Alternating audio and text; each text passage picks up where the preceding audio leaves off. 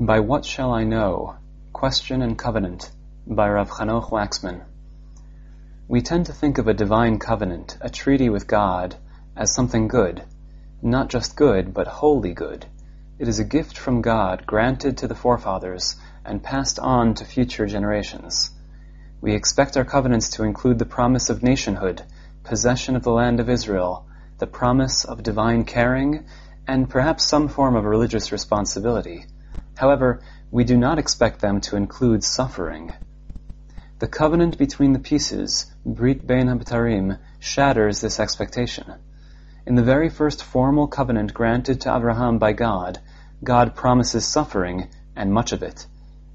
And when the sun was going down, a deep sleep fell on Avram, and behold, a horror of great darkness fell upon him. And he said to Avram, Know surely that your children shall be strangers in a land that is not theirs, and shall serve them, and they shall afflict them for 400 years. The covenant between the pieces is primarily a formal guarantee of God's promise of the land of Israel to Abraham's descendants, a clearly positive event. Yet, as part of the process of contracting this covenant, Abraham is gripped by fear and horror, a premonition and foreshadowing of his children's suffering. As part of the covenant itself, Abraham is promised not just the land, but also exile and suffering. This seems strange and contradictory. To rephrase this in a more analytic terminology, why does the covenant include the promise of suffering? Why does God choose the moment of the formal treaty, the time of a great gift to Abraham, to inform him of the horrible future? In fact, why does Abraham need to know at all about the future exile in Egypt? This series of questions leads us to the classic formulation of the problem. Above, I phrased the problem primarily in literary and dramatic terms, a problem of the inclusion of suffering, or the informing of Abraham. But if we shift for a moment to the theological and philosophical plane, we may phrase a crucially different question. What is the cause of the suffering? Why does God decree it? I have always been convinced that chapter 15 itself provides some crucial clues for resolving these problems. Shortly before the instructions for the gathering of the animals, the splitting of the animals, and the arrangement of the animals to be used in the covenant ceremony, God appears to Abraham and declares his intention to grant the land to Abraham as an inheritance. Abraham's response is immediate and pointed. And he said, Lord God, by what shall I know, Bameh Edah, that I shall inherit it? A few verses later, after the ceremony preparation section mentioned above, we confront the section of suffering.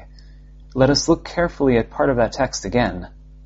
And he said to Avram, Know surely, Yadoah Tedah, that your children shall be strangers in a land that is not theirs, and shall serve them, and they shall afflict them 400 years. In delivering the decree of suffering, God utilizes the key word of Abraham's question. God's statement, Know surely, a translation of a double usage of the word know, echoes Abraham's request for knowledge. Abraham asks for knowledge, and God grants it to him. Apparently, the inclusion of the suffering in the covenant between the pieces is somehow related to Abraham's request. The overarching structure of chapter 15 may well support this point. Let us take a look at the beginning of the chapter. After these things, the word of God came to Avram in a vision, saying, Fear not, Avram, I am your shield. Your reward shall be very great. The preface of the sentence, after these things, refers to the events of chapter 14, namely, the war, and clearly signals an organic connection between the story of chapter 14 and the covenant story of chapter 15. The linguistic and thematic connection between God as the shield, Magen, of Abraham here, and God as the deliverer, Migen, of Abraham's enemies into his hands, further strengthens this reading. Finally, on the thematic plane, the last scene of the war story depicts a meeting between Abraham, the victor in the war, and the king of Sdom, the representative of the coalition of 5 Canaanite kings defeated by the 4 Mesopotamian kings and subsequently saved by Abraham. The scene takes place in a location known as the Valley of the King, in the presence of Melchizedek, a priest of the Most High God. According to the standard way these things work, Abraham, the savior of the Canaanite principalities, should be accepted as ruler by the Canaanites, here in the Valley of the King, in front of the representative of the high God. At the very least, some sort of tribute should be paid to Abraham, and something akin to a noble vassal relationship sealed by a formal treaty should be established. The king of Sodom plays his role perfectly. He offers Abraham all the booty of the war as the first part of a treaty initiative. However, Abraham refuses all reward. Only food for his allies is required.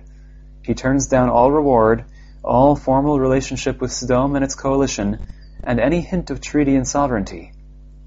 In point of fact, Abraham turns down reward and treaty not just with Sodom, its allies and locality, but implicitly with a far vaster grouping and area. A careful reading of chapter 14 yields the following conclusion.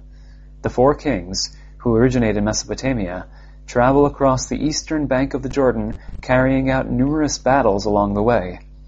Near the southern end of the Dead Sea, they smite the 5 kings, and then continue north towards Damascus, through the west bank of the Jordan.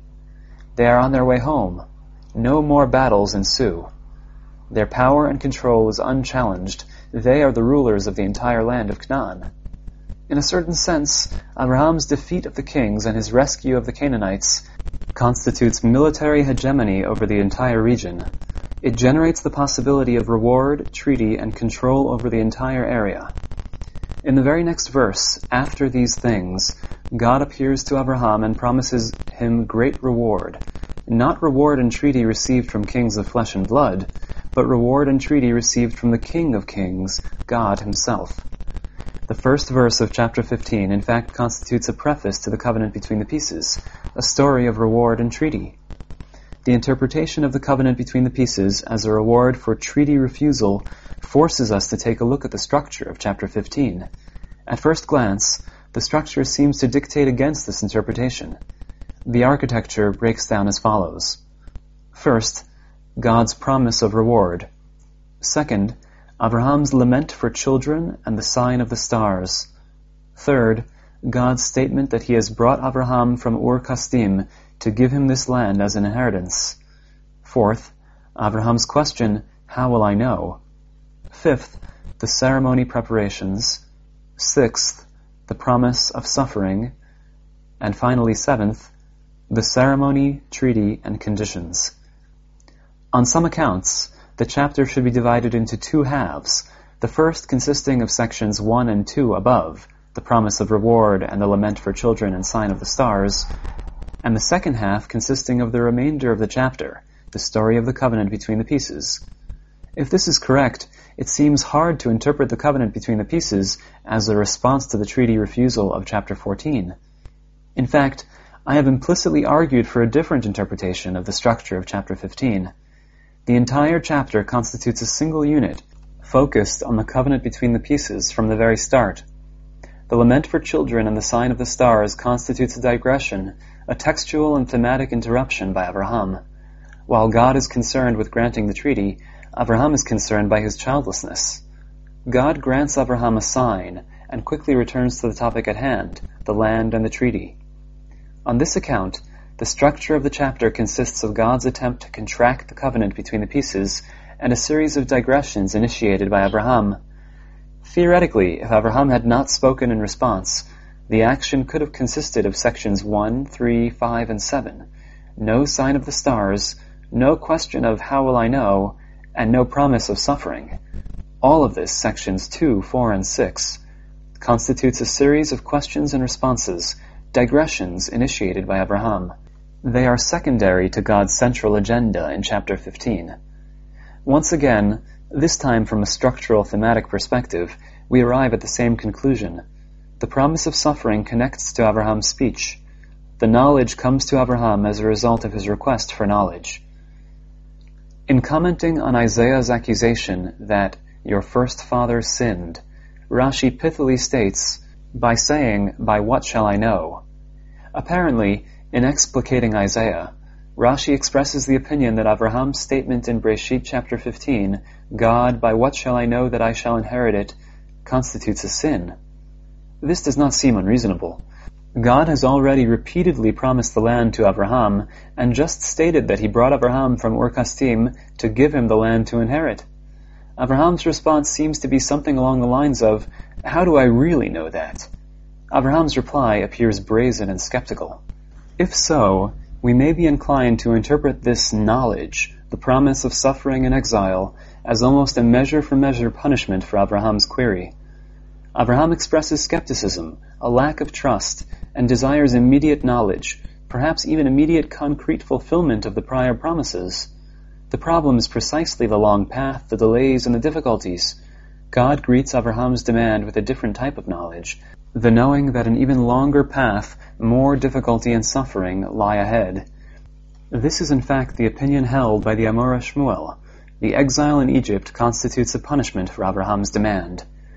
Although this reading does explain the connection between Abraham's request and the inclusion of the promise of suffering argued for above, it seems a bit extreme. Does Abraham's crime justify a 400-year punishment of his descendants? For that matter, Abraham's request may not even be a crime. Many biblical interpreters have read the question as an expression not of mistrust, but rather of uncertainty. How does Abraham know that he will not sin in the future? How does he know that his descendants will not sin? How does he know that the current inhabitants will not repent? Abraham's question rises from the depths of his self-doubt, not his mistrust of God. Abraham asks for certainty, not out of impatience, but out of confusion and concern. His desire for knowledge and guarantee is reasonable and legitimate. If so, we have not yet arrived at an understanding of the connection.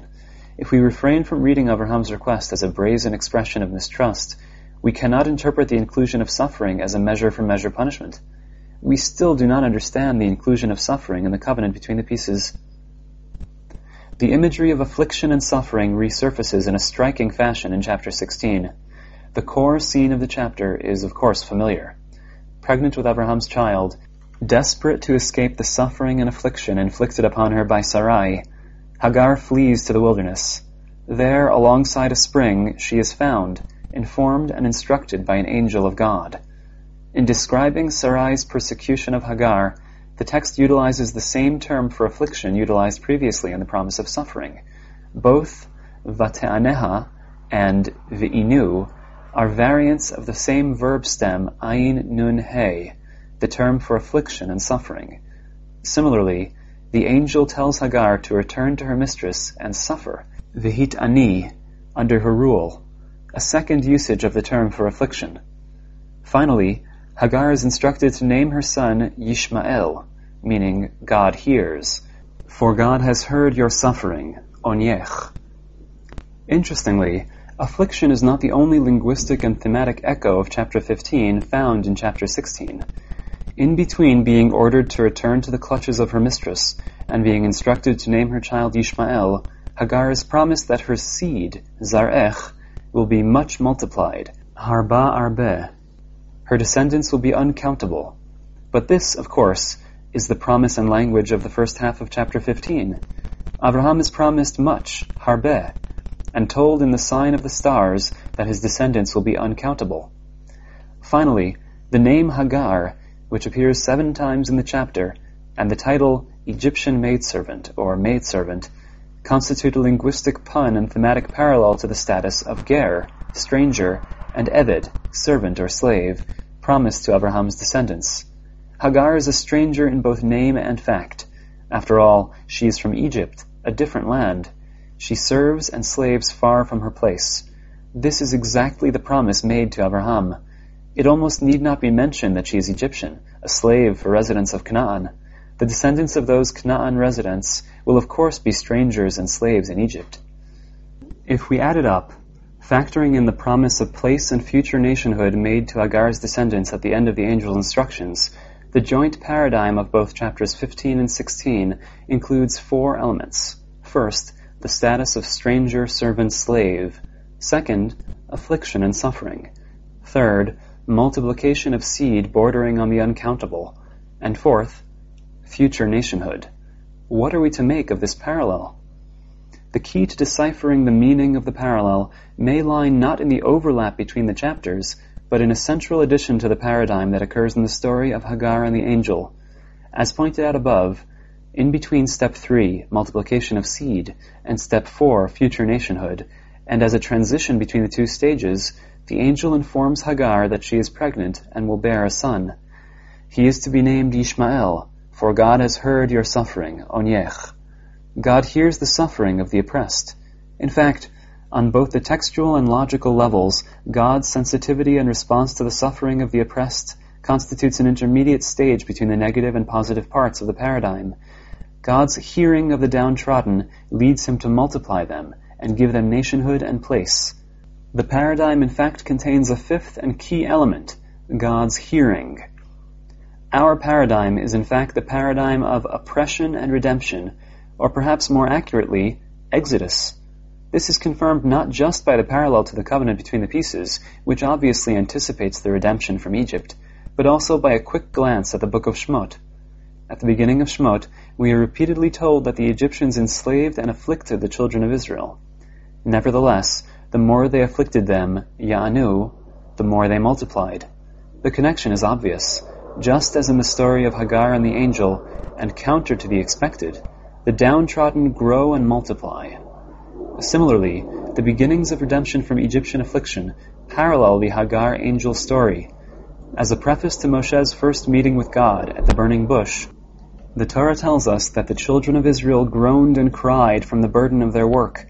God hears, and the redemption begins to unfold. A careful tracking of the points above should bring us to a relatively counterintuitive conclusion. The redemption from Egypt is not the first or only time that God has redeemed. It is not the sole example of this paradigm in history. God has also redeemed Hagar and Ishmael. They too have suffered and been granted by God, in His mercy and justice, multiplication, redemption, and nationhood. In fact, this claim is confirmed by the prophet Amos. In comforting and, ironically, simultaneously chastising the Israelites, Amos states, "Are you not as much to me as the children of the Cushim, O children of Israel? Says God. Have I not brought up Israel out of the land of Mitzrayim, and the Plishtim from Kaftor, and Aram from Kir?" Apparently, Israel is not the only nation to have been redeemed and given place and nationhood. The same has happened to the Plishtim, Aramim, and Ishmaelim. The point seems to be that the oppression and redemption paradigm, involving suffering and God's response, does not necessarily involve any particular merit on the part of the sufferer and redeemed. Neither the Philistines, the Aramites, Hagar, Ishmael, or the Ishmaelites are particularly virtuous characters according to the Bible. The very introduction of the paradigm, the story of Hagar and the angel, informs us that Ishmael, despite his inspired name and origins, will become no more than a wild ass of a man, one whose hand will be against every man, and every man's hand against him. The paradigm is a manifestation of God's normal or natural mode of running the world, what we traditionally term general providence, rather than the product of any special tampering with God's standard rules for history. Let us briefly turn to the conclusion of chapter 16. At the end of the chapter, the Torah informs us that Abraham named his son Yishmael. I have always been bothered by this formulation. How does Abraham know to name the boy Ishmael? After all, Abraham is conspicuously absent from the core scene of the chapter, Hagar and the angel. The revelation and instructions are delivered to Hagar, not to Abraham. The simple answer is that Hagar reports the events to Abraham upon her return. If so, Abraham's acceptance of her bizarre story and the consequent naming of Ishmael constitute a crucial turning point in Abraham's character and conscience. On the simplest level, the naming reflects the recognition that it was wrong to abuse Hagar. God now grants his instructions to a wretched maidservant, not to Abraham, the normal address. On a deeper level, believing Hagar and naming the child Ishmael reflects learning and internalizing the lesson of the paradigm sketched above. God cares for the wretched and oppressed. He multiplies them and gives them nationhood. This is God's way, without condition, and without the requirement of special righteousness on the part of the oppressed. To close the circle, the story of chapter 16, the conception and birth of Ishmael, is also a story about God and Abraham. It is about teaching Abraham the ways of God, the paradigm of oppression and redemption. If so, the promise of suffering, the inclusion of exile and affliction in the covenant between the pieces, and the events of chapter 16, the learning of God's ways, jointly provide an answer to Abraham's confusion and original question of how do I know? Abraham is uncertain, after all. he or his descendants may be undeserving of nationhood. By what virtue will they inherit the land? God's response is two-tiered. First, he reveals to Abraham the fact, perhaps as punishment, perhaps for the eventual benefit of the children of Israel, or perhaps as part of the normal ebb and flow of history and human free will, that his descendants will suffer and be afflicted in a foreign land. But this is only the first stage. Affliction triggers God's unconditional action. God hears the oppressed, brings them to their own place, and grants them nationhood. Hence, God will similarly redeem Abraham's descendants. Even if Abraham sins, even if his descendants sin, God's rules of history, caring and redemption, are immutable and unchangeable. God will grant Abraham's descendants nationhood and bring them to their land. Hence, we have arrived at an alternate explanation of the connection between Abraham's request for knowledge and the inclusion of suffering in the covenant between the pieces. The connection is not necessarily one of sin and punishment. Rather, it is about the ever-evolving relationship between God and Abraham and the learning of God's ways. It is about learning the lesson of the oppression and redemption paradigm, divine rules of history, and divine caring for the oppressed. The lesson began in the covenant between the pieces and is continued, expanded, and repeated in chapter 16. In the above, I have attempted to explain the inclusion of the promise of suffering in the covenant between the pieces. Why does Abraham need to know? On the assumption that the knowledge he receives stems from his request for knowledge, I have expanded the inclusion as either a product of sin-punishment dynamic, or preferably part and parcel of Abraham's ongoing education in the ways of God, a response to his uncertainty rather than his sin. Along the way, I have argued for a particular reading of chapters 14 to 16, the core of Parashat Lech Lecha. On the one hand, chapter 15, the covenant between the pieces, constitutes a response to Abraham's refusal of reward and treaty in chapter 14. On the other hand, through the ongoing dialogue between God and Abraham in the chapter, through the process of working through Abraham's desires and anxieties, it introduces a new paradigm, the model of oppression and redemption, repeated and elaborated in the ensuing chapter, the story of Hagar and Ishmael. Finally, I have also maintained that the redemption from Egypt, the story of the first part of Shemot, constitutes an occurrence of the oppression and redemption model. The children of Israel are strangers in a foreign land, enslaved and afflicted. They multiply, are heard by God, and eventually are brought to their land, to full nationhood.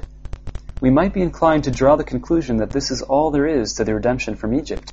It is a normal process, driven by God's response to suffering, part of the standard way that God runs the world. But this would be an error. The redemption of the Jewish people involves far more than just mercy and justice for the oppressed. Let us take a look at the verse that prefaces the encounter at the burning bush, the first stirrings of redemption. And God heard their groaning, and God remembered his covenant, and Abraham and Yitzchak and Yaakov, and God knew. God not only hears, but also remembers the covenant and the forefathers. The redemption of the children of Israel is not just about the iron rule of oppression and redemption. It is not just about God caring for the pain and hearing the suffering of the afflicted. It is also about the covenantal relationship between God, the forefathers, and their descendants. It is not just universal, but also particular. It is not just normal, but also supranormal. In the language of our discussion, it is not just about the link between chapters 15 and 16 of Bereshit, the paradigm of oppression and redemption. Rather, it is also about the link between chapter 15 and chapter 14 of Bereshit. It is a reward for the unique action of Abraham, who, forsaking all material and temporal compensation, received instead a unique relationship with God, a covenant with the divine.